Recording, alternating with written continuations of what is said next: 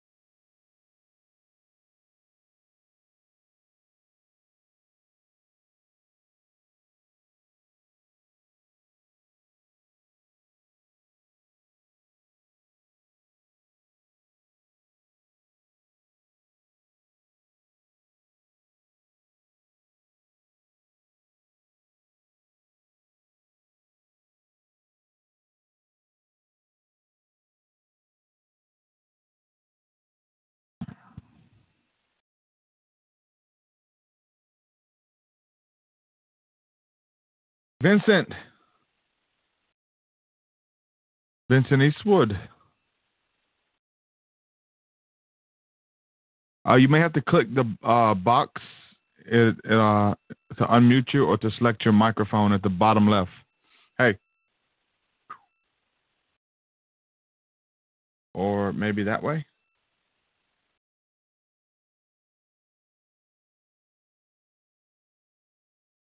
You can't hear me? Now Can you hear? Okay, I got you. Good. Good job with the pointing there, man. Because it's often. Is it this corner or is it that corner? Yeah, well, it was that corner, but this of course, yeah, that's right. So it's weird, man. All right. Yeah, looks like we're good. You got everything shared out now. People are in the chat. I haven't shared it out yet. Have you got a link? Yeah. Go to my Facebook. The Derek Grosskreutz Facebook. Unless you know what, I can just send it to you. Be quicker.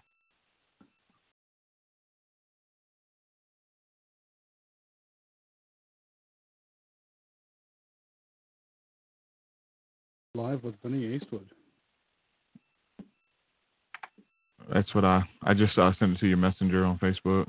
It turns out that we're just as quick as each other, as quick as it took me to go to your Facebook and copy the link. That was as long as it took you to find the link and copy and give it to me. I think you know your way around that thing good enough. I got some coffee in the microwave. Let me grab that right quick. We'll be ready to go. Oh, yeah.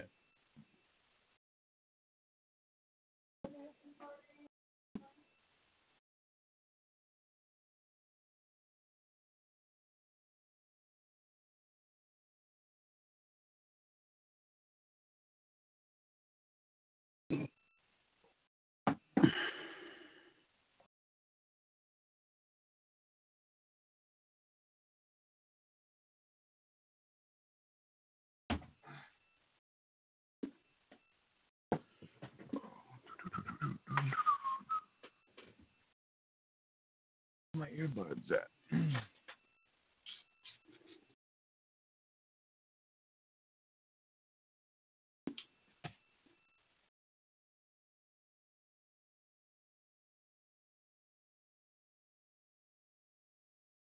All right, man. So as soon as I click live, there'll be about a minute and a half delay while the intro's being played.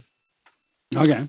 I'll come on here, do my quick intro spiel, thank the patrons, all that stuff, and do my intro. We'll just jump into conversation.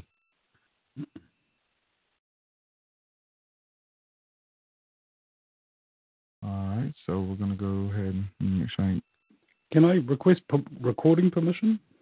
Yeah. Mm-hmm. I don't know how to. It says please request recording permission from the meeting host. Maybe.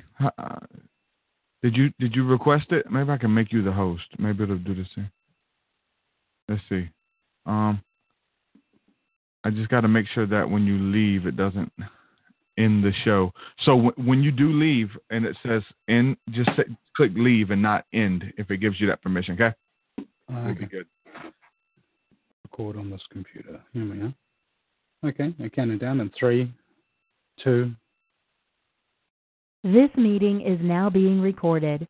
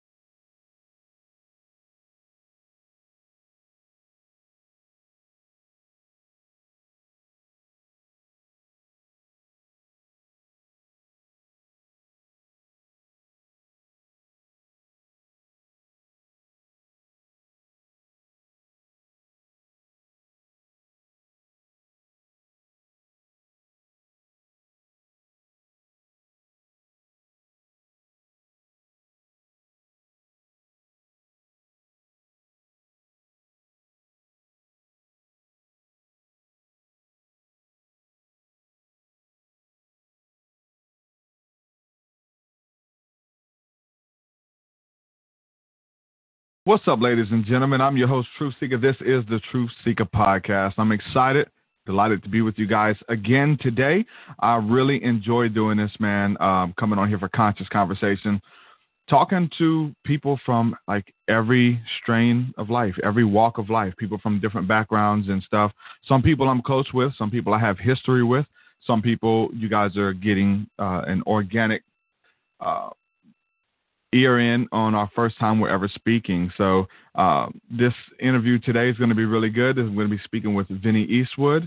We're going to be talking about some cool subjects. I was just on his show last week, and we did a really good interview over there. So excited to kind of pick up the conversation.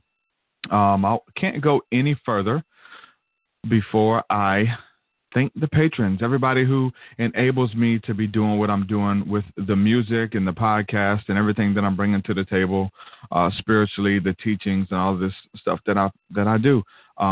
Everybody supporting at Patreon. I want to give a quick shout out to the newest patrons that we have this past week. We have Anna Farajal. I know I mispronounced that. Thank you, Anna, for coming on board. My good friend Jeremy Griffith, who came on board. Ashley Ray and Jan Cobb. Thank you to the latest people who have joined on forces with me on Patreon. I couldn't do this without you guys, so thank you so much for believing in my work and making it known. So if you would like to support, want to hear more podcasts, hear more music, get exclusive rewards and things like that, head on over to patreon.com/TruthSeekah. There you can sign up for as little as $1 a month, and $1 goes a long way. It really does.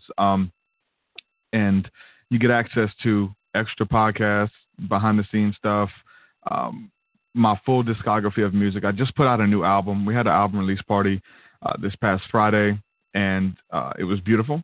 So you get access to that new album, which is available there, plus like 10-plus albums that I have under my belt, all available there on Patreon.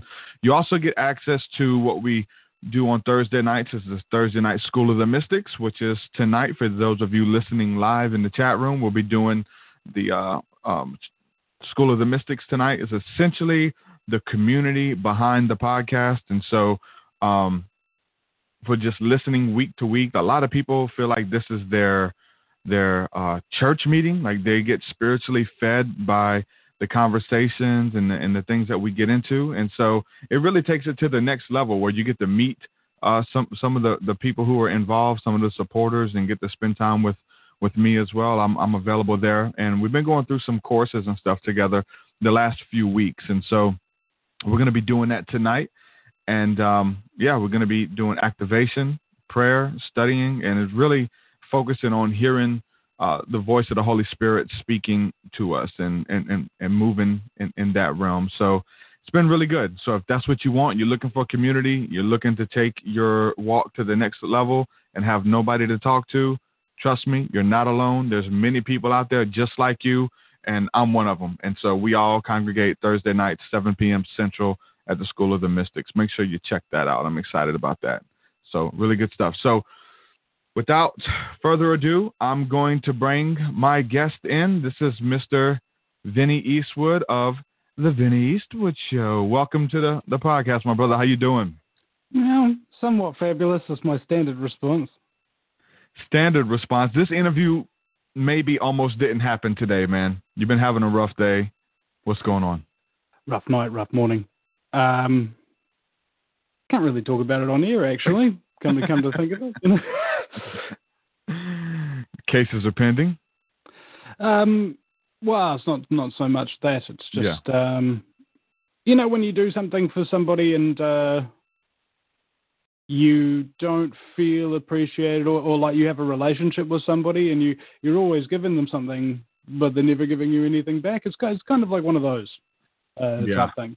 Yeah. I've been involved in a few of those even of recently. So good thing to kind of break free and get out of those, man. I think that's something that holds a lot of people back, holds a lot of people down when you're putting out energy and effort and work, but you're not getting it back. You know, you'll give your last dime, you give the shirt off your back to someone, and then, you're not supposed to let your right hand know what your left hand's doing, but I mean, subconsciously, like if you have a friendship or this camaraderie with people, you would kind of expect the same thing back. Like, hey, I'm going out of my way for you, and then when I'm in a time of need, maybe you'll be there for me, and it doesn't happen.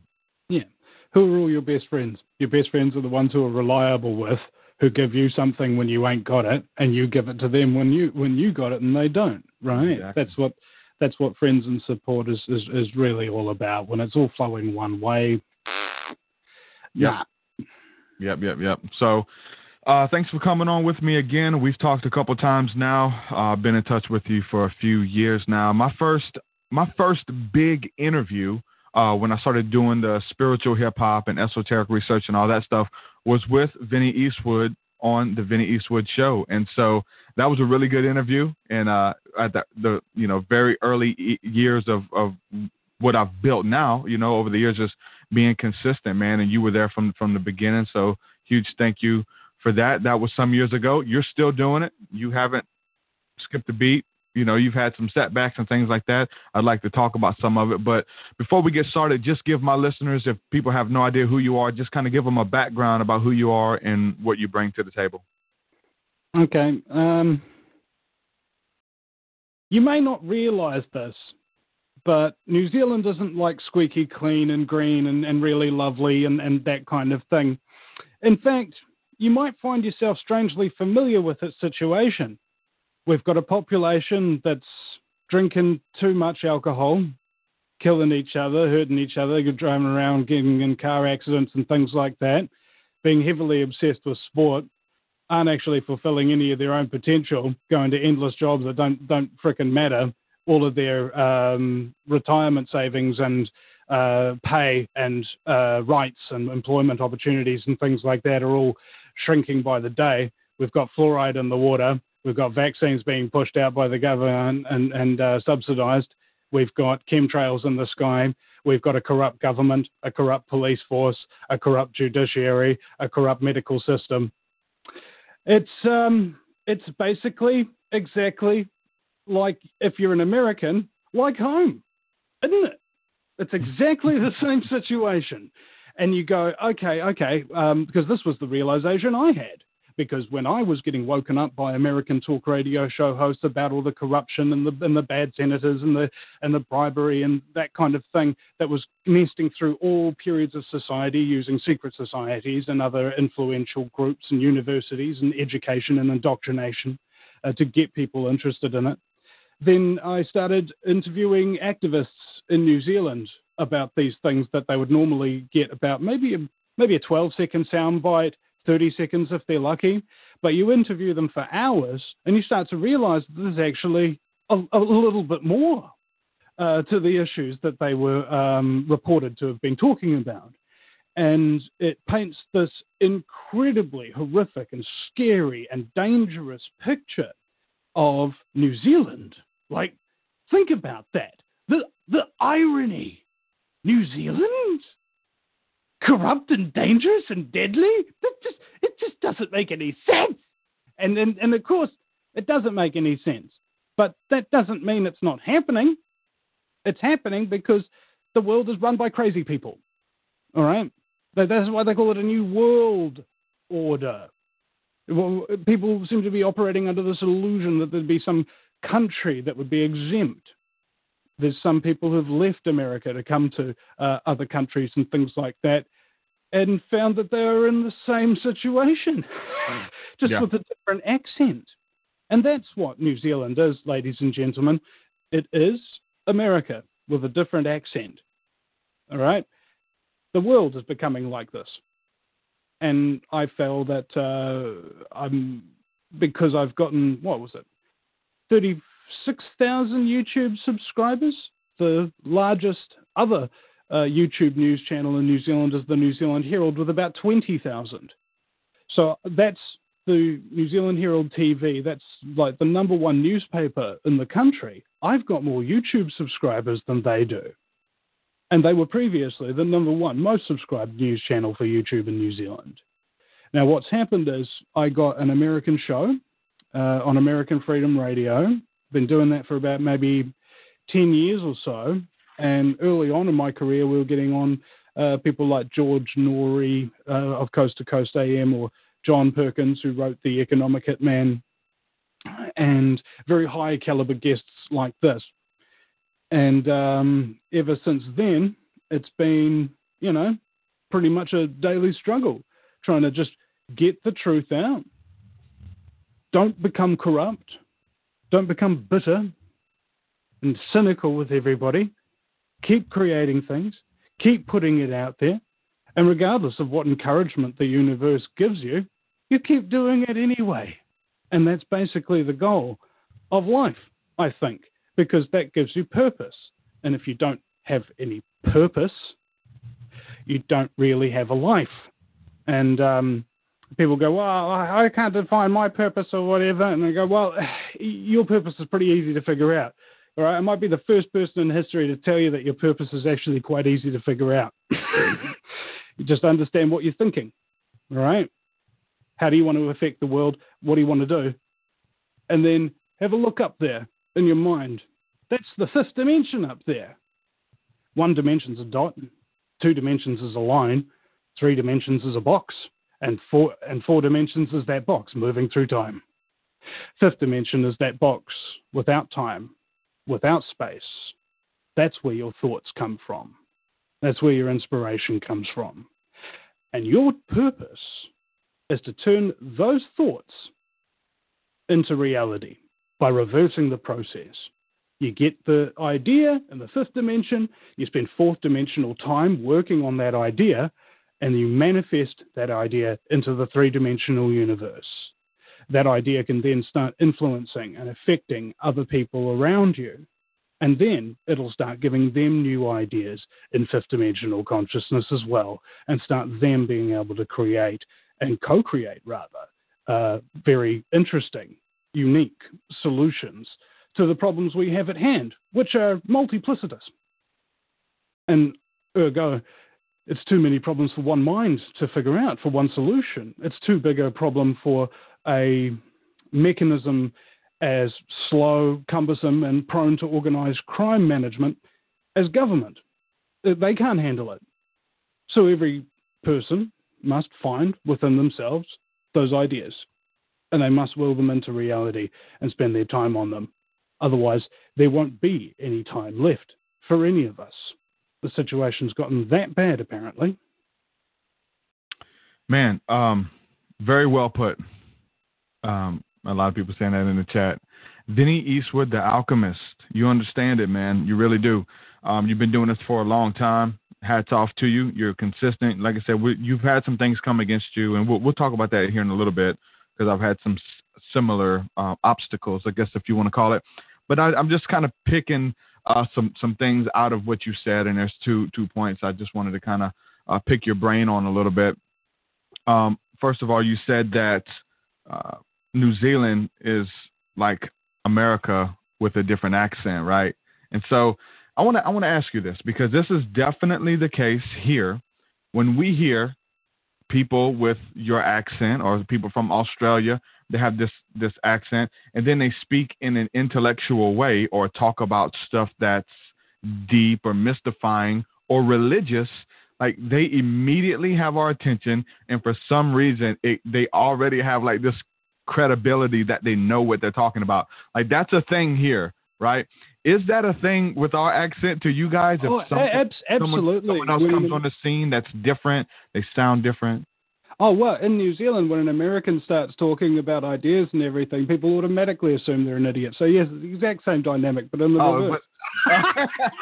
I'm trying to say, because I'm wondering, do I need to move to New Zealand, man, and embrace my accent, man? And well, it's an interesting divide and conquer thing. So, like, you've got there's real people, and then there's manufactured people, more or less. And the manufactured well outnumber the real. So real people will say, oh, you're American, stuff like that. They don't really care. It doesn't matter who you are. You could be from Britain, you could be from Brazil, but they'll still take an interest in you regardless, because you're new, you're interesting, and you're different. And that's the same thing that really we're talking about here, is that anything that's different, we're curious about. However, there's the flip side of that, which is the manufactured worldview, that anything different is dangerous. And you get xenophobia and things of that nature, and people looking down, speaking down to people and that kind of thing. So, it's 6 in one hand, half dozen in the other. Yeah, because if you, Vinny, whenever you put your suit on and you just start talking and you're talking about the spiritual alchemy and these type of things, like you'll win a crowd in America like very easily. So it's kind of there. It's just that what something different is sexy. Like it's just something different, odd, and we feel like they have the answers that we're all looking for because it's coming from a new perspective. You think that's a piece of it and it's universal? Well, the accent is sexy, bro. Like, seriously. I can't argue with you. It's debatable, though. But I mean, it was FHM magazine. It's an Australian men's magazine. Had a poll among women about what was the sexiest accent, and actually came up that the Irish accent was the sexiest. All right. And so, as far as I'm concerned, there's levels of appeal to each and every accent, and in different ways. Like, for example, for comedy, I really like the South African accent. It's low, it's guttural, it's kind of very Dutch, and the Dutch have they've got a sense of humour, but can be quite cold. But it's not like that. Because in South African humour is a little bit different, because most humour, or most powerful and successful humour, at least, is born out of people who have suffered massively. And if you're a white South African, oh my God! I remember my mate was telling me, "Oh, it's in a pretty good suburb, mate. There's only 52 murders a week." like that's just a suburb, 52 murders a week. And that was considered extremely safe, right? Another guy, he was talking about his wife having to get her hair coloured. And in New Zealand, he's like, "Yeah, just go, take it, mate. Take the money, just go." But in South Africa, he had to have maybe at least a 3-man detail and a bulletproof car and a couple of machine guns, just to take his wife down to get her hair coloured, right? Yeah. So when you're in a situation like that, you learn to deal with it, right? Human beings are remarkably tough. And they will, however, discover that they don't want to be in a situation, right? That's why a lot of them manage to leave. But while they're still there, the thing that keeps them alive, for a large part, is having a sense of humour about it. Actually being able to laugh at how horrible and how terrible things are, to make fun of them. And it's just because we don't really have any other choice. It's the old adage called gallows humour, And I think that a lot of the truth movement is missing out on this quite substantially. Like, I think even, ironically, Joe Rogan being a comedian, the vast majority of the shows that I've listened to him on, very, very serious most of the time, right? Whereas I think that it's actually a better idea to just have fun, or at least I take people literally when they suggest me things, all right? Like, for instance, when I became a security guard, the first thing on the piece of paper was, your job is to make sure people are having a good time tonight, right? Surprisingly, as a security guard, that was the first thing they told me. And that was the most important thing to me. But it wasn't what they wanted me to do.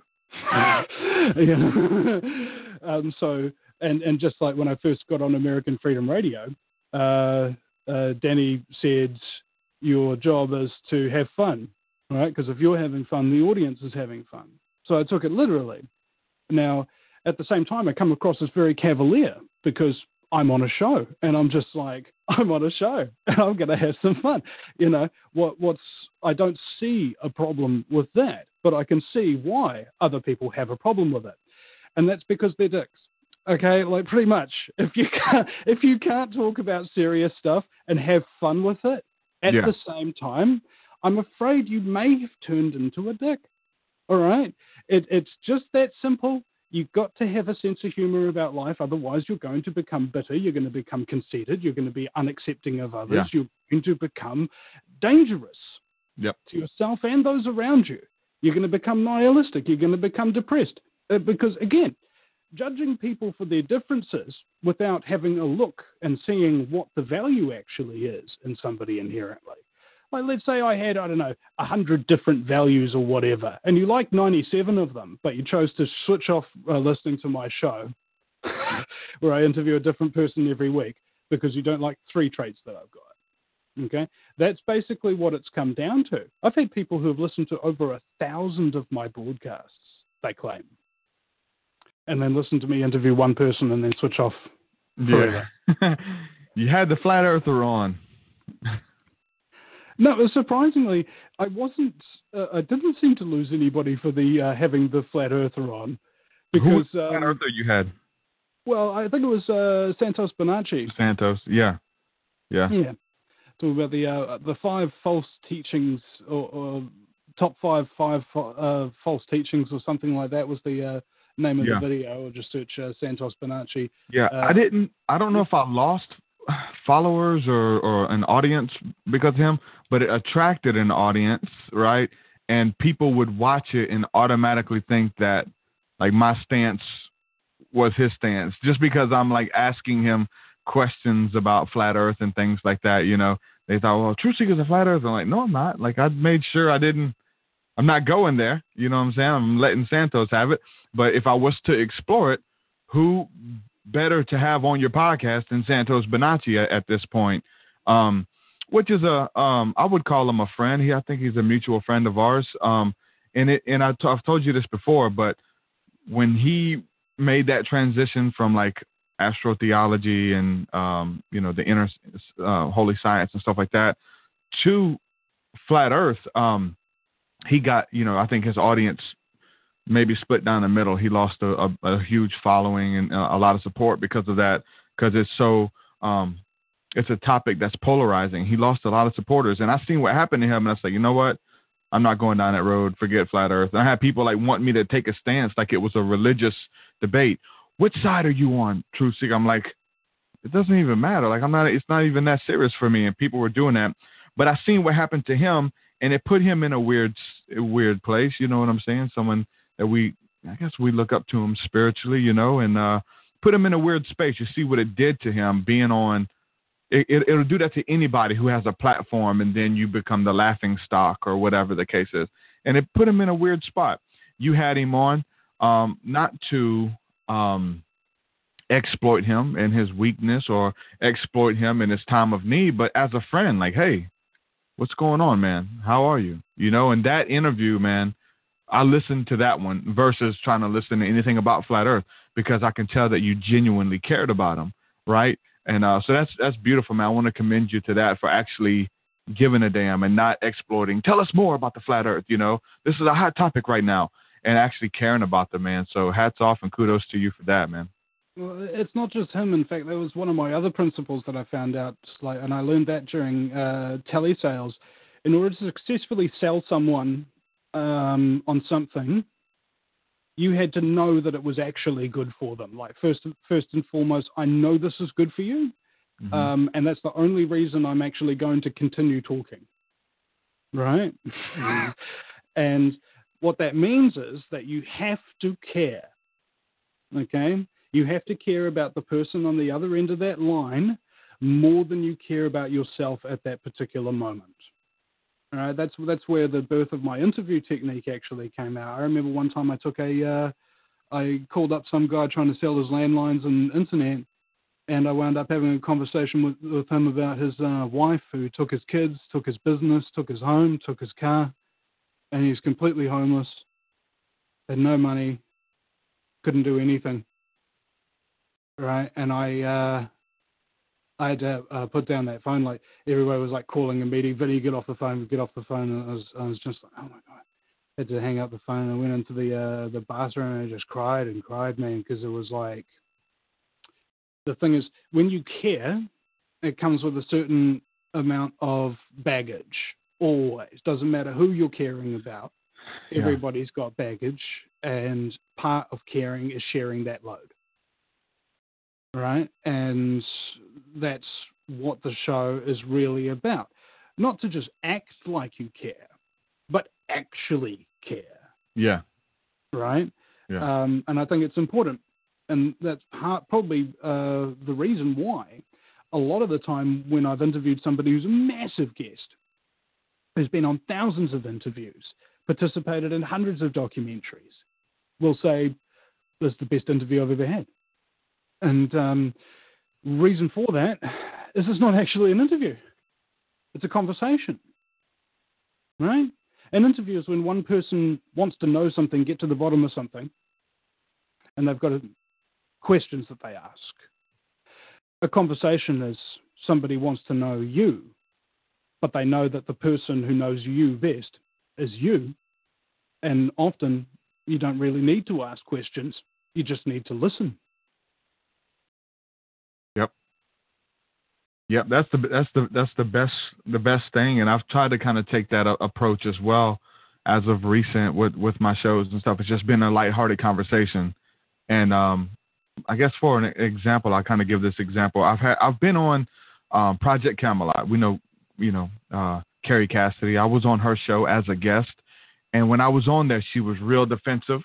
You know, she has an agenda, a belief that she wants to push, and those things, right, about ufology and secret governments and things like that. But she's interviewing a lot of people, and she's doing a lot more interviews so that she's opening up to more people she doesn't know a lot about. She knew a little about me, had me on, but she was real defensive. I mean, her demeanor, and I wasn't trying to, like, I'm just, being myself and just trying to have a good time and find common ground with her on her show as a guest. And she was real defensive, man, and she would cut me off and abruptly, and but other people believe this, and you said you believe Jordan Maxwell, and Jordan Maxwell doesn't believe that, and just like checking me and stuff, and I'm like, look, I don't have nothing to prove. I'm just on here sharing this space with you, this type of deal. And it was awkward. We had a good conversation, but it was awkward, put it that way. I had her on my show, and I'm picking her brain, setting up good questions, letting her talk about what she loves. And the aura of the show, the whole essence of it was night and day. She was smiling. She would giggle. She would laugh.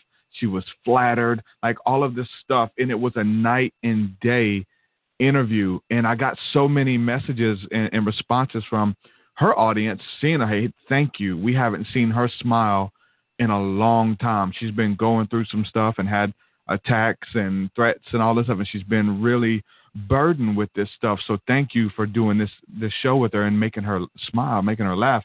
And that's what it's about for me. It's not about like battling belief systems or getting to the bottom of it, and it was so beautiful. And I've taken that approach, even though we talk to the Jordan Maxwells and the real esteemed, these are regular people, man. You're muted, Vinny. I got a bit of a one-upmanship thing, like I made Mark Passio laugh. Yeah. Like nobody's ever seen Mark Passio laugh. Like nobody. Very similar approach, so that we talk to these people who are just poised and this is important. This is the truth, and we got to get to the bottom of it, and then we can talk about it and laugh about it. I think we have to. Some people get mad. They get offended when we laugh about some of the stuff that we believe in or once believed in.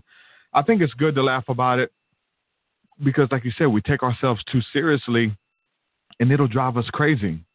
We have to laugh about this stuff, man. This stuff will drive you mad if you take it as absolute truth and this is the only way and these people are right and they're wrong and stuff like that. It'll drive you crazy. So I found immense peace in just being able to laugh at the quirkiness of it all, because it really is, It's an understanding a fractal system of infinite complexity.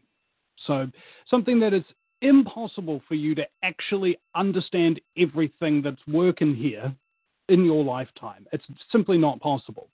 Like, for example, cram everything that's in Google in your brain. Not enough storage space. You're screwed. And that's, I think, what people have tried to do is develop a shorthand for life. Okay, so they go, okay, this means that means this, and so on and so forth. They don't elaborate on the so on and the so forth. They are content with saying this means this and that means that, right? And they try to put things into very easily definable categories. And just black and white, that's it. Apparently, this phenomenon has become even more pronounced in human behavior since the advent of social media. We are now what many would consider over-categorizing things. Okay? I like to do the opposite of that usually. I like to, shall we say, look into things a little bit deeper than what I've heard or even what I've seen. Because maybe the person I'm talking to knows something I don't. Maybe I don't know everything. And maybe it's arrogant to even act or assume anything different, right? When you're totally open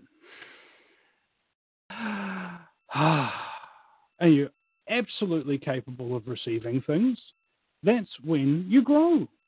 When you're totally closed, you learn nothing. Imagine a conversation where two people are yelling at each other, where both of them walk away from that conversation, man, I learned a lot. You know, oh, you know, he was so attentive to the points I was trying to make. It just doesn't happen that way. So I found a lot of the time we are suffering complex post-traumatic stress disorder. So you may understand what this feels like, ladies and gentlemen, if you've become a truther in some way, shape, or form. Here's what causes it. Number one, you realize that your life is no longer absolutely in your hands anymore, that there's actually real threat against it, palpable threat, that there is absolute proof exists, real threat over your life. You can't really control it. And it's been completely different up until that point. You thought you were in control, you're no longer in control. That period of not having control over what happens in your life has to continue for between 1 month and 6 months. If it does, your brain will react to that endless aura of threat by rewiring itself to proactively react to threats and proactively avoid them. So if a threat comes into your midst that's unforeseen, you get an instant rush, massive adrenaline. You get real angry, real freaking fast. You can do crazy stuff, okay? Your brain's been wired that way to protect you because the previous threat that you've survived, the memory of that threat will never go away, never. And on the opposite side, you will often try to avoid situations that cause you to feel this way. I feel this way when I am employed by somebody who can tell me what to do with my time. You know, I get that way when I am talking to a police officer who isn't going to just let me go. I get that way when people are on the phone to me and they're angry at me for something, for something that I haven't done. Yeah. So I avoid all of those situations in my life perpetually. I have to. So let me ask you, ladies and gentlemen, if you can't go near authority figures, employers, or anything like that, or deal with angry people, what job could you possibly do? All right, think about it. It's a very, very short to virtually non-existent list of things. You're not going to be able to avoid those things perpetually. But I found the way to keep the least amount of aggro in my life is I get to pick and choose the people that I'm talking to, and either I'm invited on their show or they're invited on my show. So we automatically owe each other something, so there's going to be no beef. That way, I get to do something that I really longed to do since I was a very small boy. Have decent role models, all right? Do you have any idea how horrible my family life was, okay? Only a horrible family life could turn somebody into something as positive as me. all right? Because you have nothing to compare it to. Everybody's talking about their woes and their sadness and their tragedy and these kind of things. Not to say that these aren't significant, not to say that these aren't important, but they were absolutely necessary for you to become the person that you are today. Absolutely necessary. If they weren't necessary, they wouldn't have happened. And you can only look at that in the retrospective, though. You can't say in the future, ha, ha, ha, ha, anything bad to you couldn't have happened in any other way. Because the bad things that happen to you teach you those lessons. Okay, I found the most important and valuable lessons in my life have been those that have cost me the most. Yep, 100% true, man. I'm with you on that. Some people thrive in that, though. Like, they enjoy making people feel that way. You know, they enjoy pushing people into a corner and being a predator. A predator, accusing people. I'm the same way. I don't like it. You feel like you have it all together until that happens, and you feel that loss of breath. You're like, oh Lord, I don't want to do this. You know, it reminds you of something that, you know, of the past. And we talked about it a lot on your show. The fact that I come from the religious background where I was one who did that. I love to debunk people, and I did exposed videos and all that kind of stuff, you know, and prove people how they're wrong according to my point of view, which I thought was like a biblical point of view, honestly, put it that way. And so I try not to do that now, and for good reason. And I have people who are doing that to me now, and I have people who are mad at me now because I don't do that. And I'll have Jordan Maxwell on the show, and we'll discuss. What, are they angry because you grew up and they didn't? At the end of the day, yeah. At the end of the day, they still stuck in fight or flight, and if I'm wrong, maybe eternally punished. You know, that those type of beliefs. Well, there's the old saying, what do you get when you look for a fight? A fight. I mean, that's what happens. So, like, don't start none, won't be none. Everybody's going into these YouTube comments sections specifically. I get on at least a couple a day of abusive, ignorant, arrogant comments to people who either didn't watch the video or just didn't listen to it. Oh yeah, yeah. You know? And a lot of anger in them. You know, and that's okay. You know, anger's good. It's better than just being sad about something and being demotivated about something. Anger gives you a little bit of energy, a little bit of oomph. You know, you can go out and you can do something when you're angry. You can protest. You can write an angry rap song or something like that, bro. Whatever keeps your Luftwaffe aloft. But the point of it is, if you are bringing aggression towards people who have not aggressed you, okay, for example, you look at anything that I've ever done, pretty much, and where am I bringing aggression into it, right? And the answer is I'm not. So the reason why people become aggressive towards me just baffles me. It's like, what have I done to do a so? I'm the same way, Vinny. I'm the same way, making them lash out, doing something because. I mean, I know we talked about this on your show, but I guess it's worth repeating. Like, is it a jealousy thing? Are they jealous? I think a lot of people are jealous that there's people listening, and they're upset that their narrative is different from yours, and they feel like you're misleading people. Not just you, but me as well, because I get the same backlash. You know, I don't go out looking for a fight. I look to find peace with everybody, even people I don't agree with, people who people would consider my enemy. I'm still trying to find common ground and build with them upon the things that we believe in on a public platform. And that makes those other people mad who seemingly believe what you believe, but they're like, they want that microphone. Like, they're like, Vinny, you need to give it to him, man. He's wrong, you know, and they're mad at you for not lashing out. It's this weird jealousy thing. They're jealous of a platform and things. I've had really close friends, man, over the years, and man, that jealousy comes in and they feel like they're more qualified to have, you know, they feel like they should be doing what you're doing all along. They wanted to do what you're doing, which at the end of the day, I think is simply doing what you love to do.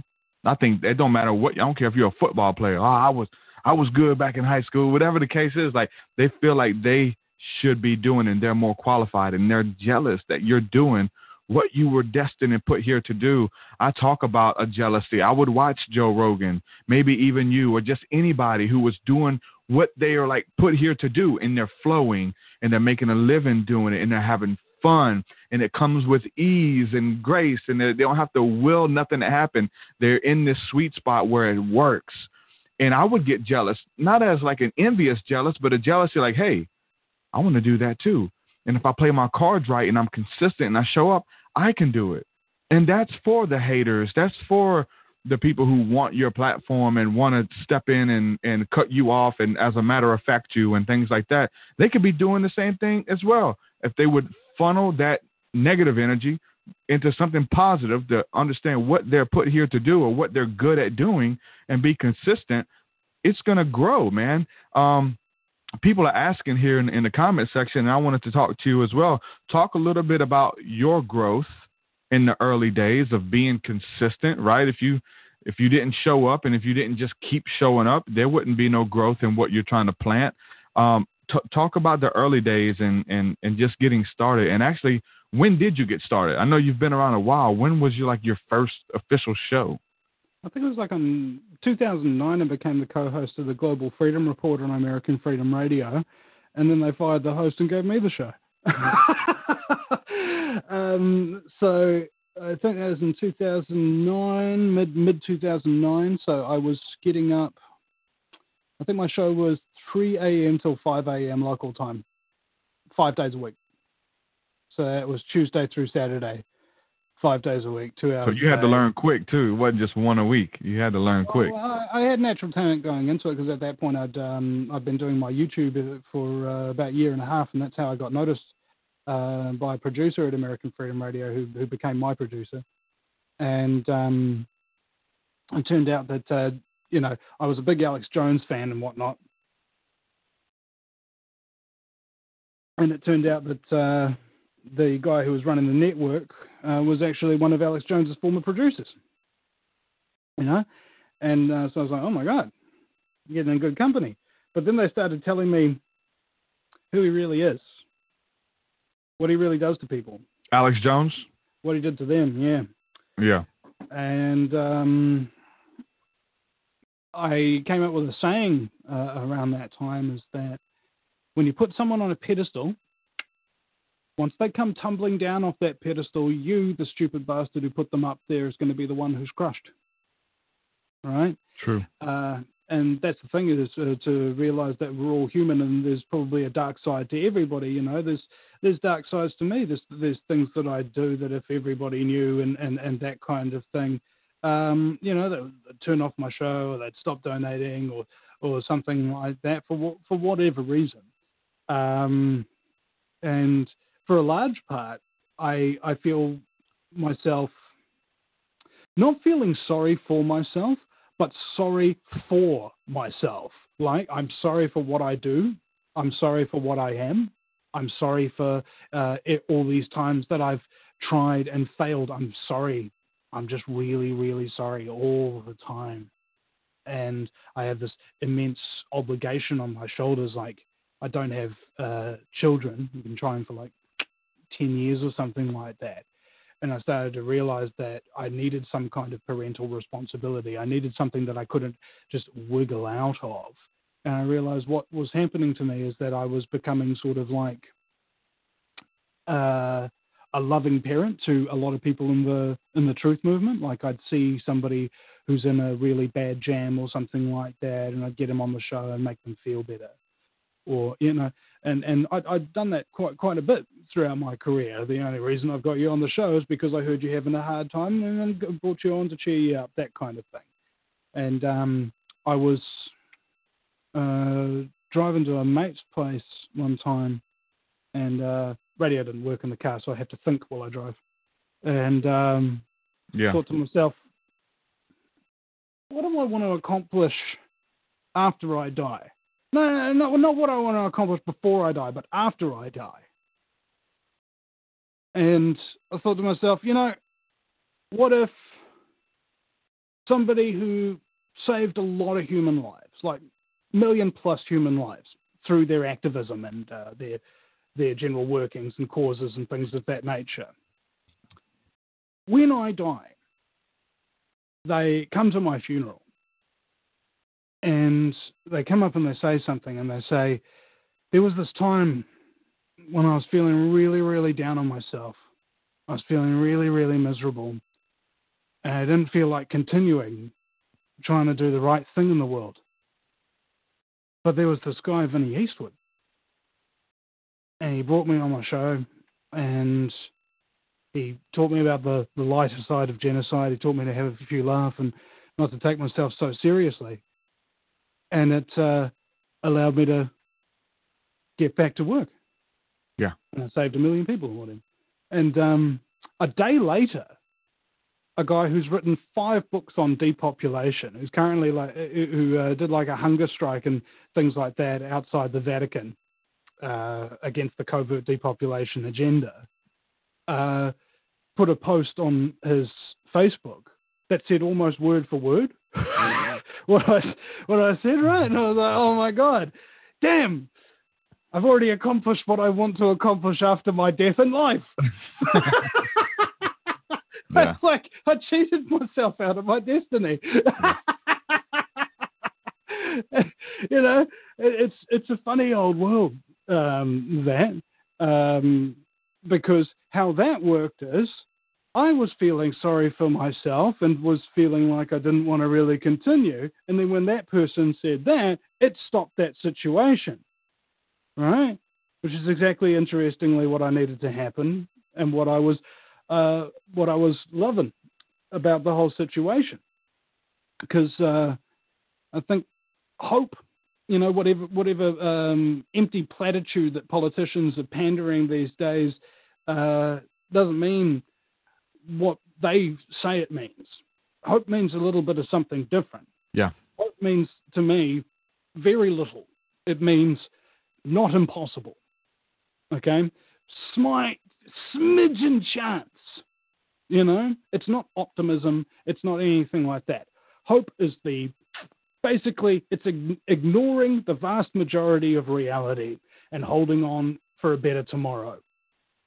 Doesn't work very well if you don't work every day towards that better tomorrow and feed that hope, isn't it? Yeah. Because otherwise you'll just go like, what have I accomplished? Nothing. Oh, okay. Feel pretty depressed and feel like I haven't accomplished something now with my life. Hey, look, there's a person over there that I know that's accomplished something with their life. I'm going to get angry with them. I'm going to send them an abusive message or something like that. And it was a realization I was coming to this morning about why a lot of people seem aggressive with me. I mean, theoretically, it's because I at least appear to have a purpose. I at least appear to have an attentive audience. Good, man. They, on the other hand, do not even have an appearance of that. And so they're angry with me because every time they see me, they see a reflection of what they're not. And it makes them really angry with themselves. And because they're so freaking irresponsible, they choose not to be angry with themselves and motivate themselves into doing something about it. You preaching, man. Angry with me. It's, you're to blame. You've been working really hard at what you want to do with your life. Well, what about my life? What about my life? It's your life. That's why they call it your life. You're supposed to actually suss it out, bro. Like, go on. What did you do yesterday? You spent 8 hours watching television and 4 hours playing video games and about 8 hours sleeping, huh? There was 8 hours of work in there somewhere? Yeah, but you only really worked real hard for about 15 minutes during that 8 hours of work, huh? Yep. Okay. What do you think you're going to accomplish in the broad scheme of things with that kind of regiment? You're not going to accomplish a hell of a lot, are you? Well, it looks like you're going to have to start busting your ass. And if you want to start busting your ass, you're going to have to realize that your ass has a physical vessel, and if you don't frickin' take care of it, you're not going to have enough energy to do the things you want to do in life, bro. You're not going to have enough. You're going to feel like crap. You're going to be underperforming, and that's going to make you bitter and angry at all the people who are performing to their abilities. Okay? Don't do that to yourself. Yeah. Because you become a detriment, not only to yourself, but to everybody around you. And they, filled with your negative energy, will go and spread that out elsewhere. So if you're not spreading positive energy, you're not making the world a better place. In fact, if you're spreading negative energy, you're making it worse. Stop making it worse. Just stop making it worse. Help us out, man. That's the thing. That's the thing too, Vinny, because like that's 100%. But the whole thing about it is like you're telling them how to do it. You're not hiding anything. You don't have like the secret formula and it's only for me and I got to kill the competition or nothing. You're like, hey, this is hard work pays off no matter what you're doing. And all you have to do is do something, whatever you feel like you're called or passionate to do. You're giving, quote unquote, giving them the game. You're letting them know what will work and what doesn't and what's worked. Yeah. Hard work doesn't just always pay off. It only pays off if you're doing what you're supposed to be doing. It's usually not working for somebody else. You might find out that the hard way after your 19th job or something. Maybe working for other people was actually the problem and it wasn't me. Yeah, well, you got to be careful too, man, because I talk about how like the mind is so powerful and we can accomplish whatever we put our mind to. And a lot of people will start working hard, building things out of false motives or hidden agendas, like because they didn't get picked. It's like, oh, I'll show you. I've done that. Trust me. Like I've put money, time, and I've been building things that I wasn't supposed to be doing, and they've become successful. And that's scary when you're like knee deep in something. You're like, man, this is taking off, and I didn't mean it to. Like you check your motives and be like, man, whether I'm chasing a pipe dream that's becoming successful or doing something. A lot of people do it from getting offended or getting overlooked or not getting picked, or like I said, getting offended is a big one. It always points back to kind of like what you were talking about, the Alex Jones figures, when you put somebody on a pedestal and then they fall and the pedestal comes falling to crush the people who are under it. You know, for me, coming from like a religious background, that always happens in the churches, man. People will put the pastor on the pedestal or their leadership.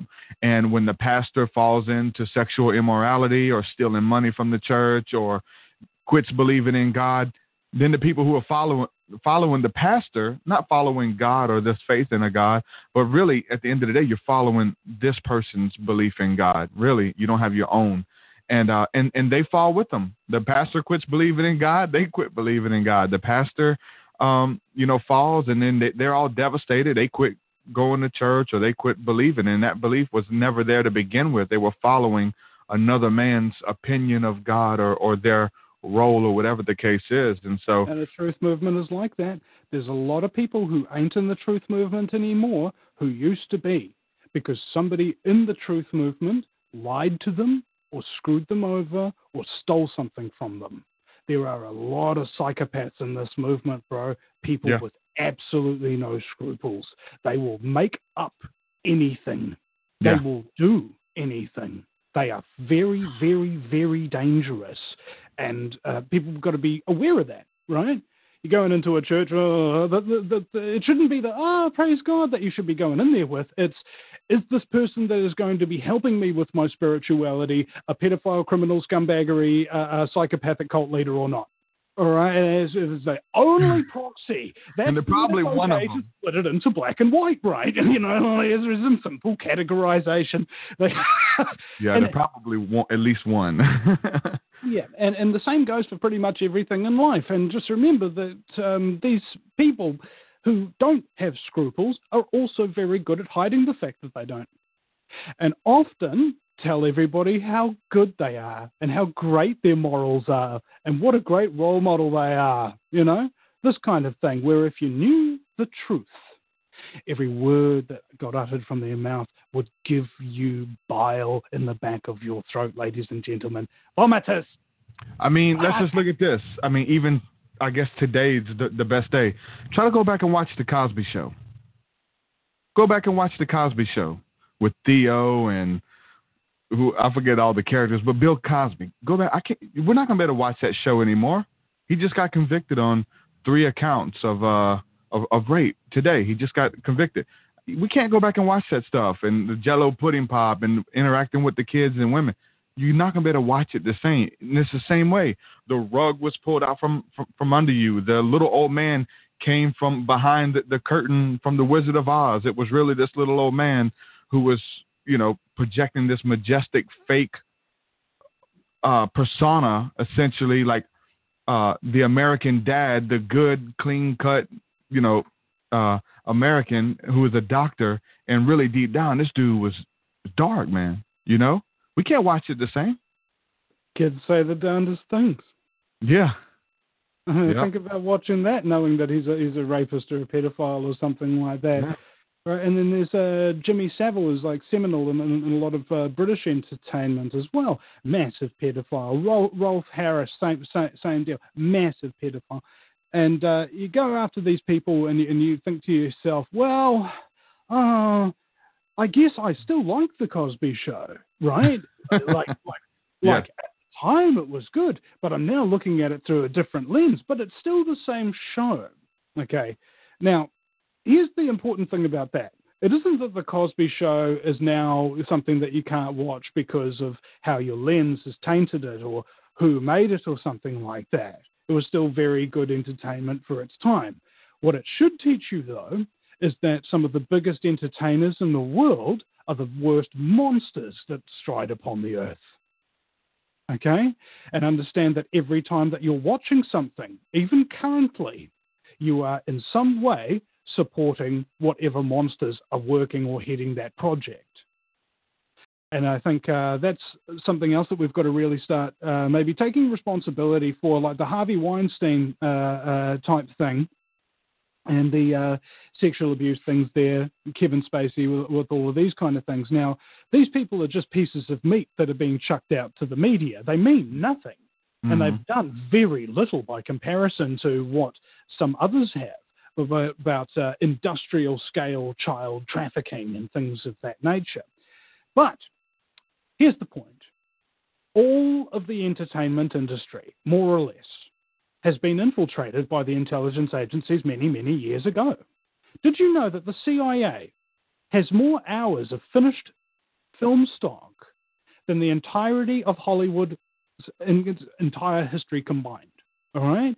They make a lot of stuff in the CIA film studios, a lot of stuff that the news tells you is real. Okay?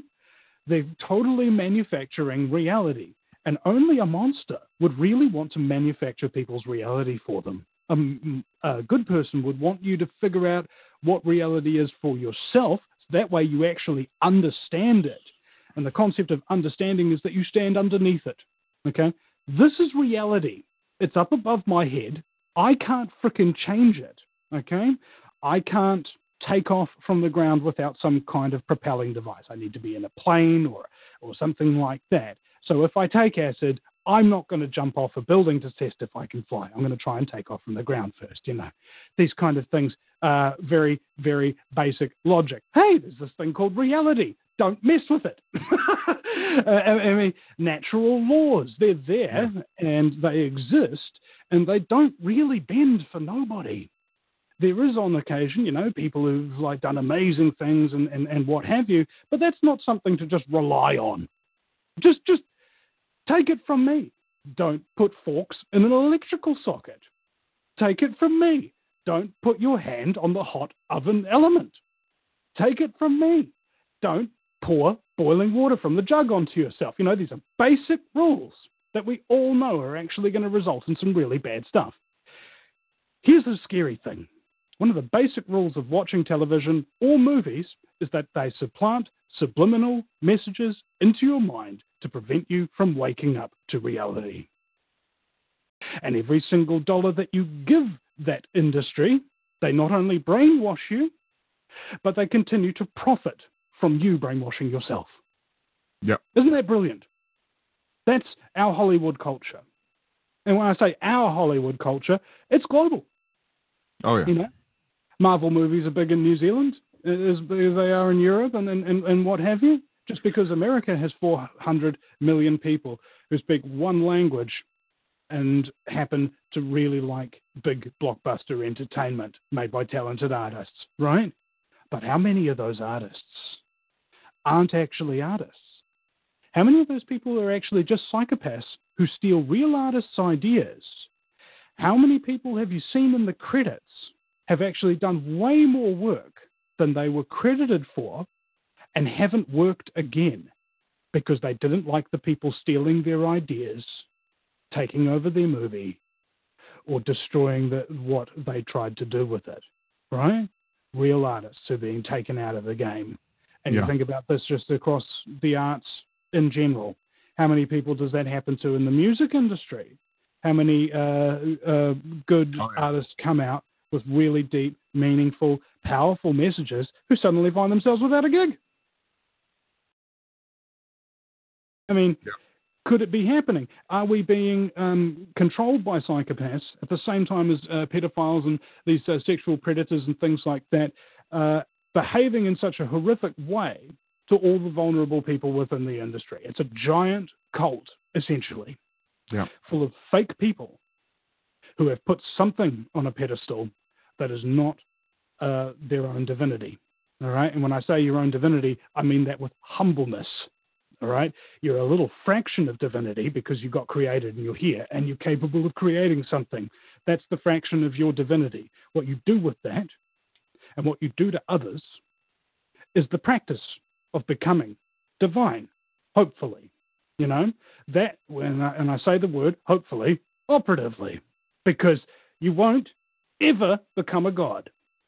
All right? Like, it reminds me of a joke, actually. What's the difference between a medical oncologist and a god? What is it? A god realizes they're not a medical oncologist.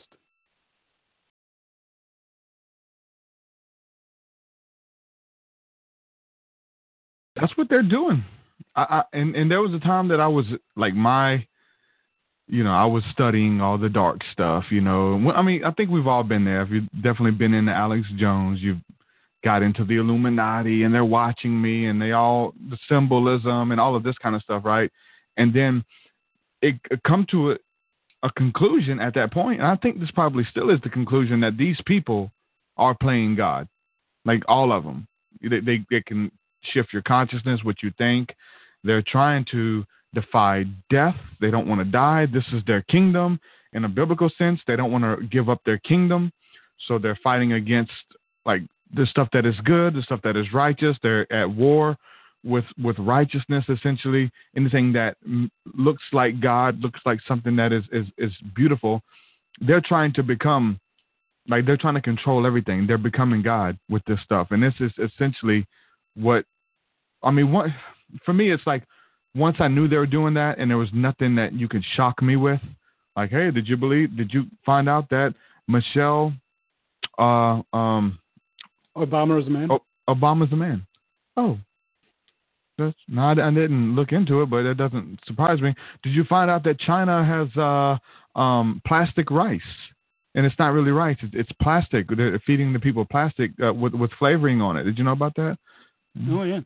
Sell us McDonald's, there's nothing like, I don't like look up this stuff anymore. There's a place, I think, where a lot of us kind of went through that phase in the whole waking up thing. We're like, oh, let's get to the bottom of this. Let's put it into this rice, plastic rice. Let's put it into it. But it's like these people, we need to rise up. With that, man. Goodness. It is terrible, Allie. It is terrible, but there's no end.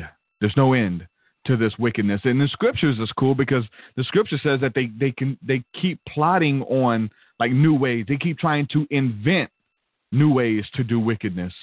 Look at where we're headed, man.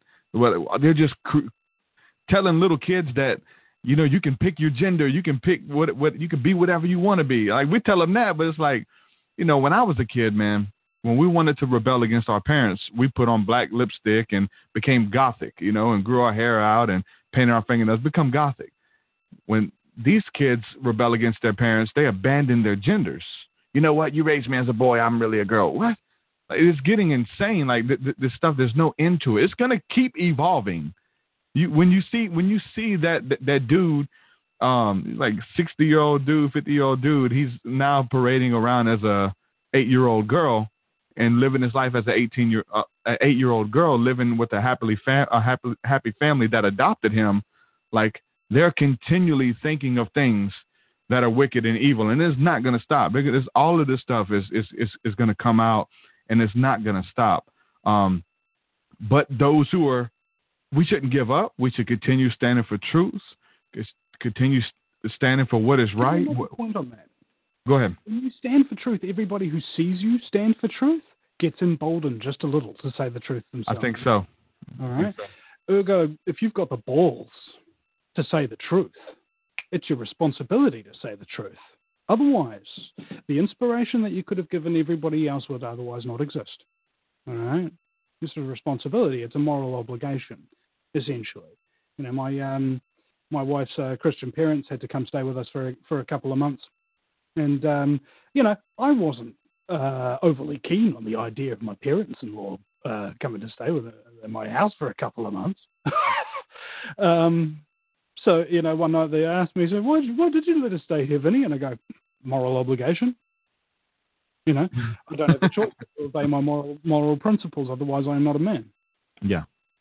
All right? I mean, people think that being free is about having choices. No, it's not. Being free is about determining what your obligations are and choosing whether or not to fulfill them. Yeah. I don't know if this is applicable or not, but for those watching on camera, I was late night streaming with some friends. We were gaming and we're just having a hangout on Zoom, a couple friends live streaming. And it's about 1:30 in the morning, and someone knocks on my window, 1:30 in the morning, pop, pop, pop. And I jump, run to the back, get the gun. Hey, somebody's knocking on my window at 1:30 in the morning. So who is this? You know, I go wake my wife and daughter up, you know, hey, somebody's out there. So I go outside and check on who it is. And it's like, it's a friend of mine who lives about an hour away, strung out on drugs. Wife kicked him out. He has nowhere to go. He's been doing binging on drugs, and he's out of his mind. You know, he's like, I need somewhere to stay. And moral obligation, I let him sleep on the floor. 1:30, look, man, go in the room, man, blah, blah, blah, blah. Put my wife and daughter back to sleep. Look, it's my friend. He's out of it right now, you know. He comes in here and he sits down at this desk and starts cursing out my friends who I was live streaming with, chatting with. He starts cursing them out. Hey, man, blah, blah, blah. And he hangs up on them. And I come back in here and he's like, they told me later what happened. I was like, this is insane. So anyway, there's a moral obligation for that one time. Like, you don't get to come back and do it again. You don't get to take advantage of the situation. I can get strung out and go stay with truth. No, you can't. Like, that happened one time. There's a moral obligation there for me to be there when you need me. But you can't take advantage. Like, oh, I have somewhere to go if I get messed up. I go stay with. No, you can't. You can't do it. And, you know, it's just, I don't want to give too much information. This person's probably listening. He's a huge fan of Vinny Eastwood. So I don't mean any offense. Didn't say your name. I love you. But it's part of it, man.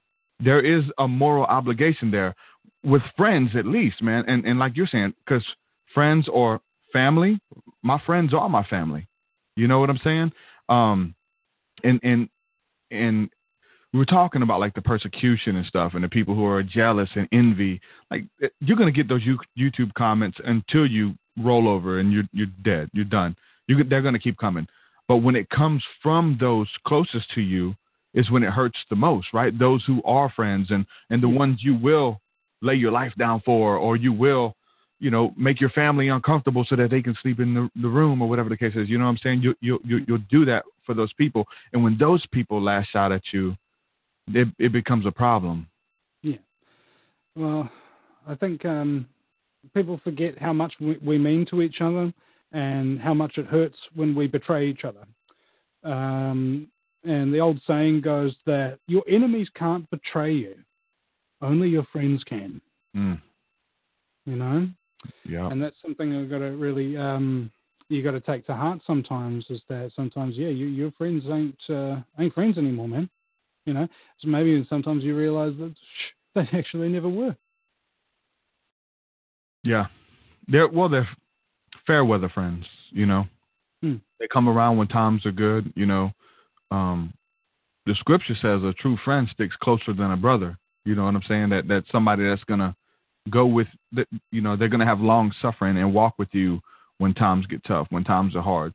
It's funny how, like, I don't know if it's not a religious thing. Maybe it's a spiritual thing that we feel a connection with people, but like I'm genuinely led to do that with people I connect with. Like there's a genuine bond that surfaces. There's a hardwired tribal instinct within us to find like-minded individuals and to build structure, all right, around those relationships. Now, structure goes with trust, more or less, and the only way you can actually establish trust with somebody is ironically just to trust them straight up and have them return that trust with faith, all right? And that's the difference between, you know, having faith in something and having trust in something, is faith gets rewarded. If you just trust somebody and they just keep taking $20, keep taking $20, keep taking $20, that's not faith. That's just blind trust. That's not a good idea. Unless, of course, you need to put your money into one after you skip Ireland. In fact, I'll just tell you the backstory on that joke there, because I doubt anybody got it. Our former Prime Minister, educated at Harvard, right, worked on Wall Street, was responsible for selling derivatives. One of the first people who brought it in. He was in Ireland one time, and he was helping his clients to avoid tax. And then he left Ireland just as their economy collapsed and put all his money into blind trusts so that the Irish government couldn't grab it back off of him, which he stole. And then he comes to New Zealand and he becomes the Prime Minister. He gets us from $8 billion in debt to over $100 billion in debt in 9 years. Unfreaking believable. Borrowed more than 10 times what all previous prime ministers combined. And guess what? He's officially, John Key, in history, New Zealand's most popular prime minister. In fact, he's not known as John Key anymore. He's now known as Sir John Key. All right? This is how corrupt my country is. Just a few factoids about one particular former prime minister who incidentally happened to be a Freemason. And who's the new prime minister? Well, she got a Freemason scholarship in order to go to university back in the day. Oh, and who's her father? Well, he was the former head of the police. Oh, okay. Well, I can guarantee these people will really, really want to look into police and judicial corruption, I'm sure.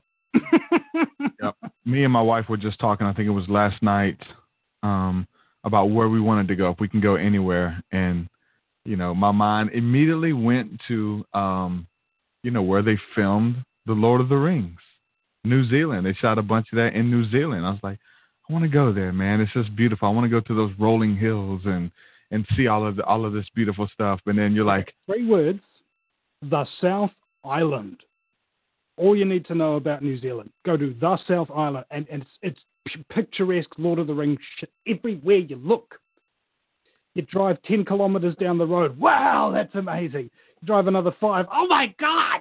You know, you drive another 20. Oh my God, it's so beautiful. It's ridiculous, right? And the reason why it's so beautiful is because man didn't build it. It's untapped. It's untapped. What's the closest community to a place like that, though?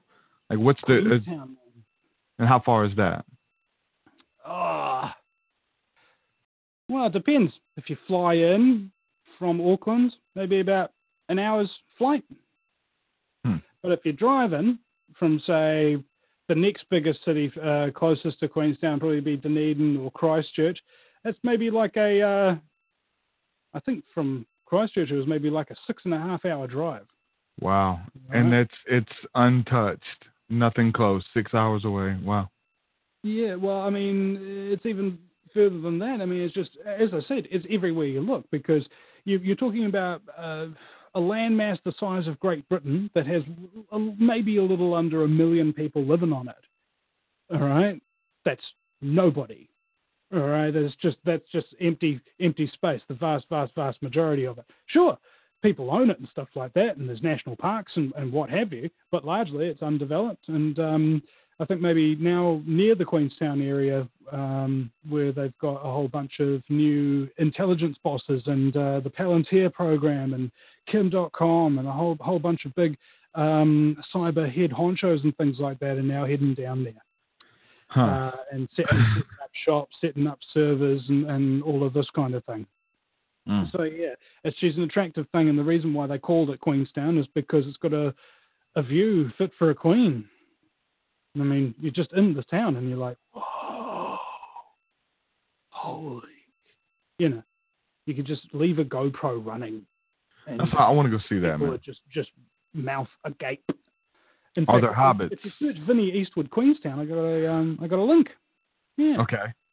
And I did a video about that, or rather, a video of just a clip from us talking on the show with some of the Queenstown background stuff that I shot. Oh my God, it was nice. Awesome. But what's problematic is that, again, if you look a little bit closer, you go, what is in that water that looks so nice and clean and pristine? It's got compound 1080. What's that? Well, the Japanese used it to poison the Chinese water supplies. Really? Yeah. Not good, eh? What else is in there? Well, a lot of phosphorus. Where does that come from? From the million or so cows that shit into the river because there's no regulations keeping the cows from doing that in the river? Really? Yeah. No fences, no nothing. It's just, come on, cows. Just poo in our waterways. Go for your life, son. And it's just, it goes on from there because... you're killing it for us, Vinny. We're trying to come out there, man. You're killing the dream. Well, again, it goes back to my original point, is that there is no such country that is exempt from a new world order. Yeah. You know? So wherever you go, again, like I said, you can't argue with reality. Okay? Or as Ayn Rand said, you can ignore reality, but you cannot ignore the consequences of ignoring reality. Because otherwise she comes up and she bites you in the ass, you know, quite harshly. And unfortunately, a lot of people don't understand that. I don't understand why people come to New Zealand thinking that it's any different other than through the lens of advertising and marketing. Right? It's the only way you can get people to believe a lie or a half-truth. You know, sure, we've got beautiful places down here, but there's a lot of stuff beneath that beauty that's actually very, very ugly. Yep. Like the police working with judges and child services and things like that to kidnap children and to hire them out to gangs and things like that. That's not a nice thing to know that your local police do when you're in a small South Island town just outside of Queenstown. You know, that's not something you want to. That's not something you want to know, and that's what the truth is. The truth is never something people want to know. They say they do, but trust me, you don't want to know. You can't handle the truth. Yeah, you should know, and you have to know, but don't kid yourself and say that you want to. Yeah. Yeah, we think we do it. We always get to a point that's like, okay, I learned too much. I want to go back. And you build with people who have these triggers. Like especially with me dealing with religion, man. I've been in situations where like people will be over at my house or something, and we'll be talking about the Illuminati, and they're getting deep, and I know about that, and I drop a nugget that's a little bit too deep for them, and they're like, oh. Hey, man, let's pray for TruthSeekah, man. That man. You know what I'm saying? Like, I always take it too far. They, like, find common ground. They're like, oh, yeah, I know about this. I know about that. I know about alien. I know about that. And I say, okay, you know about this? And they're like, oh, man. Because it messes with their paradigm. It's like the cognitive dissonance. Like, you can be shown something that goes against your core belief on a subject, and you won't believe it even if your belief is proven to be a lie. Because you're holding to it so tightly, and you know it changes the way you view reality and people. You know, this whole thing about Alex Jones and falling and pastors falling and stuff, and pedophiles in the church and Bill Cosby. In religion, there's been some pastors over the years, big name pastors, who fell into going out, like getting into homosexual relationships with younger guys and getting caught of doing drugs and whatever. In the congregation, they find out about this stuff and they still follow them. You think that everybody pulls support and they're done, but a lot of these people are so connected, especially when their eternal salvation comes into play.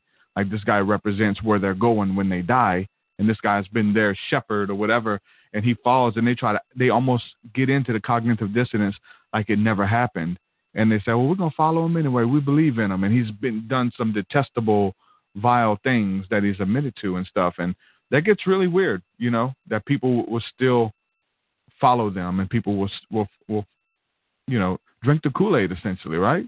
Be at this commune. Hey, I think they're coming for us. We might as well kill ourselves so we can all go to heaven. Hold on, wait, hold on. No, let's do it. All these people are rallying with the cult leader, like, y'all finna kill yourself. A lot of people in that whole Jim Jones thing, people ran through the woods running for their life. But the majority, they're grabbing people, making the kids do it, and all of these people, I used the term today with a friend, you have a bunch of crash dummies. They crash test dummies. You remember the cartoon and little toys?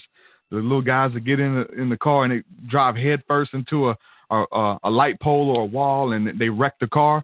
They're a bunch of crash dummies. We're dealing with a bunch of crash dummies out here, man.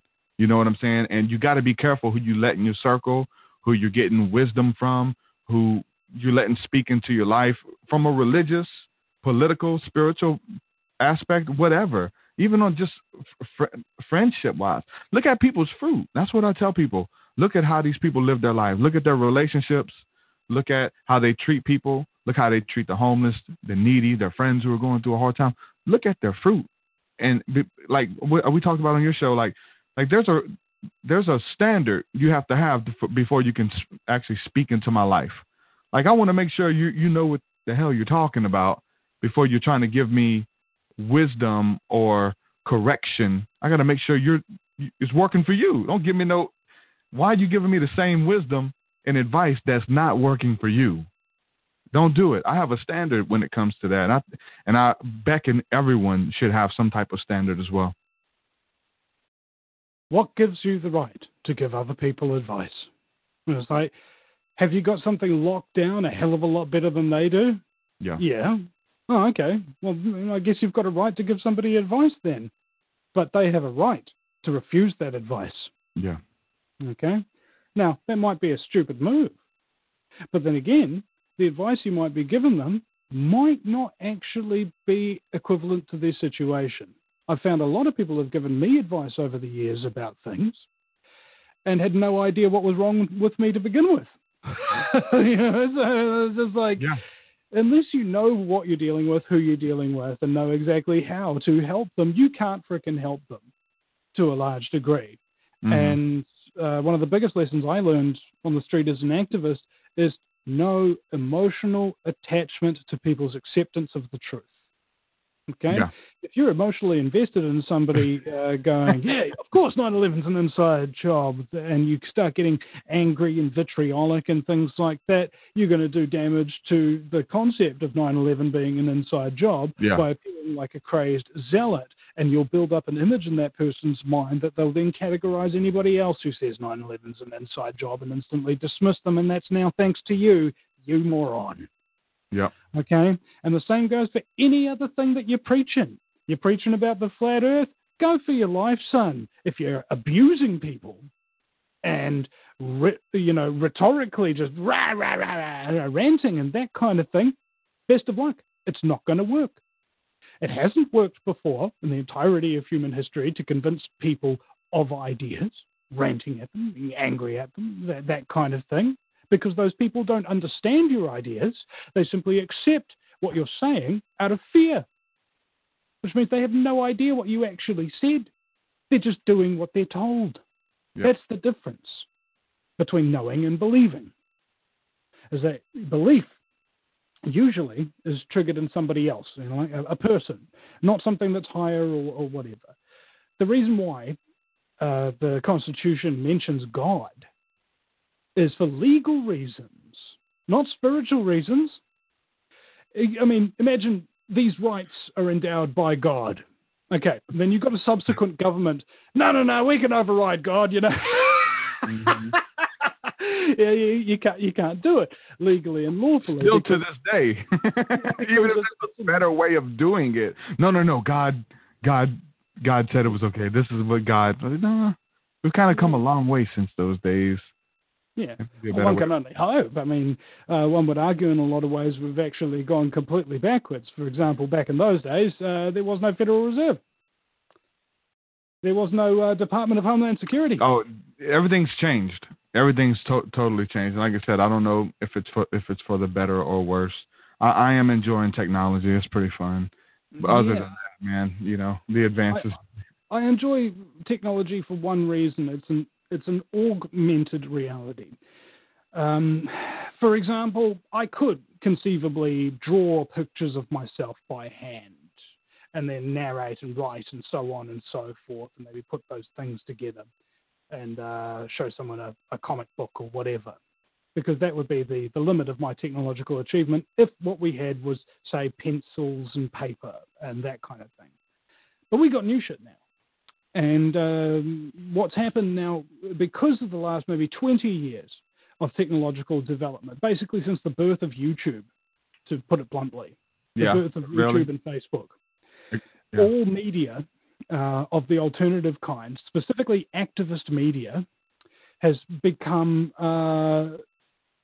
it's now got access to a lot more, but there are a lot of people within those fields who don't take advantage of that access, who don't take advantage of the technology, who don't say, you know what, maybe it's worth spending a couple of hours learning how to use Skype, or learning how to open up a Facebook account or a YouTube or a Patreon or something like that.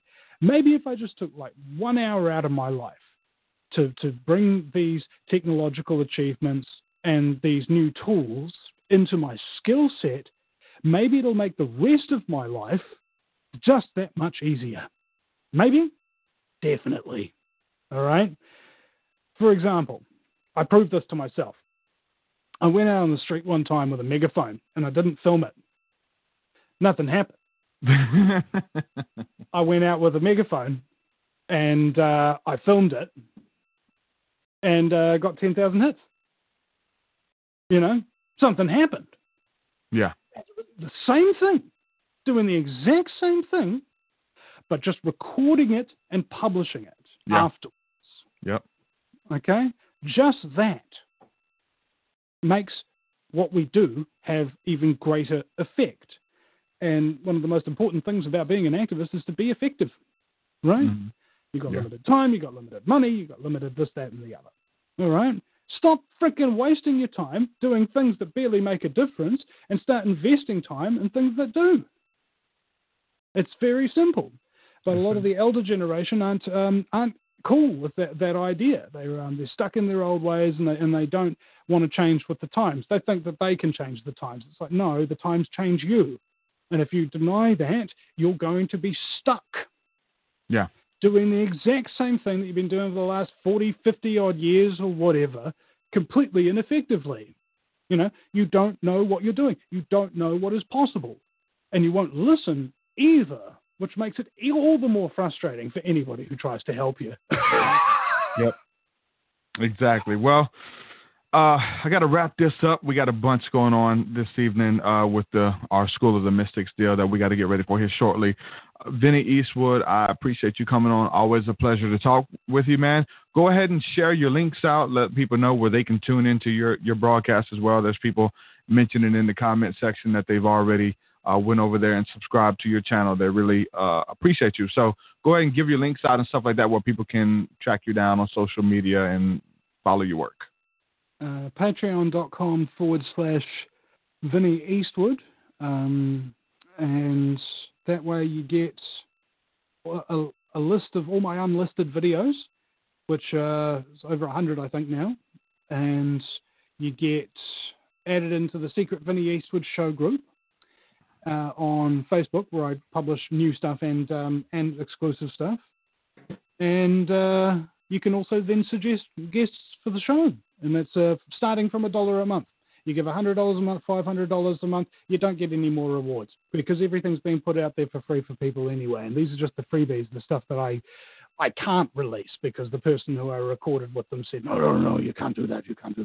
Oh, so that's the kind of stuff that I'm not allowed to release. My listeners are at least allowed to listen to if they are a donor. And my main website is thevinnieeastwoodshow.com. That's Vinnie with a Y because it's the most important question. And Eastwood, go ahead, make my news. And on there, you can basically search up in the little corner bracket there the name of pretty much anybody that you can think of that would be really cool to listen to. And then you can go see. And there's a lot of different subjects and things that have been carried on over the years. Everything from archons to zeitgeist. It's all in there. Yep. From A to Z, mate. And I know. You know a little bit of anything. So essentially we can talk about anything on those topics, and you can do episodes upon episodes on it because you're studied and you've talked with the experts in all those fields, man. That's why I enjoy talking with you. Every show, I think it's kind of like mine too a little bit. Like we've in this place where we just love conversation. We love to learn. We love dialogue. And like we have people on from all walks of life. You could be talking about, financial decisions one day and how to be successful, and then the next day you're talking about archons and all Did you miss out on having a positive male role model for all or most of your childhood? Yeah, so did I. Why do you think we're so interested in talking to older guys who are sharing knowledge with us and stuff like that and being amenable? Because we're trying to catch up on becoming men. Yeah, I think so, man. How was you in school as far as books and studying? I got suspended from high school 17 times. Yeah. And then so now that's over and out the way. Now you're the whole studying chapter came later, right? Into whether it's esoteric stuff or political stuff or whatever the case is. For me, I didn't learn to study until way after high school, But I had a love for it for the first time of basically, what they try to do is they try to kill your interest in study when they raise you and when they school you. All right, essentially, they're trying to cult indoctrinate you into thinking, boring stuff is something that I have to do and I don't have a choice about, and blah blah blah blah blah. Yeah.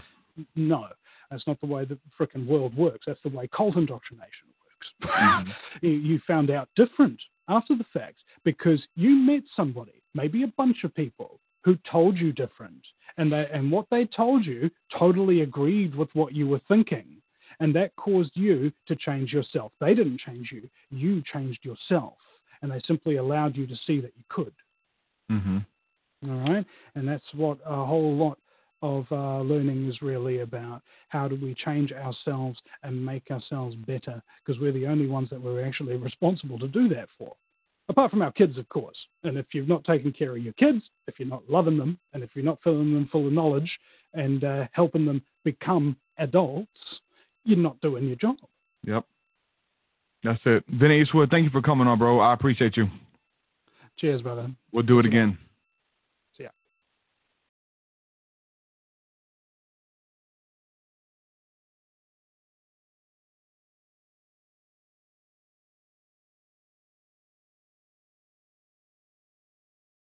Goodbye.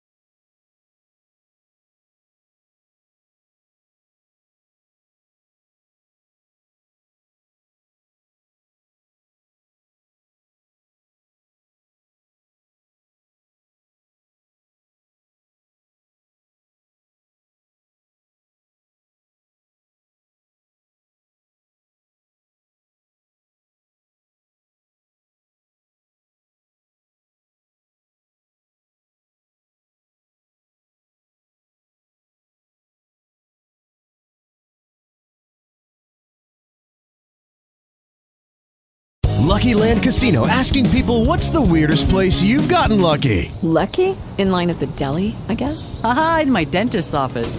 More than once, actually. Do I have to say? Yes, you do. In the car before my kids' PTA meeting. Really? Yes. Excuse me, what's the weirdest place you've gotten lucky? I never win and tell. Well, there you have it. You can get lucky anywhere, playing at LuckyLandSlots.com. Play for free right now. Are you feeling lucky? No purchase necessary. Void where prohibited by law. 18+. Terms and conditions apply. See website for details.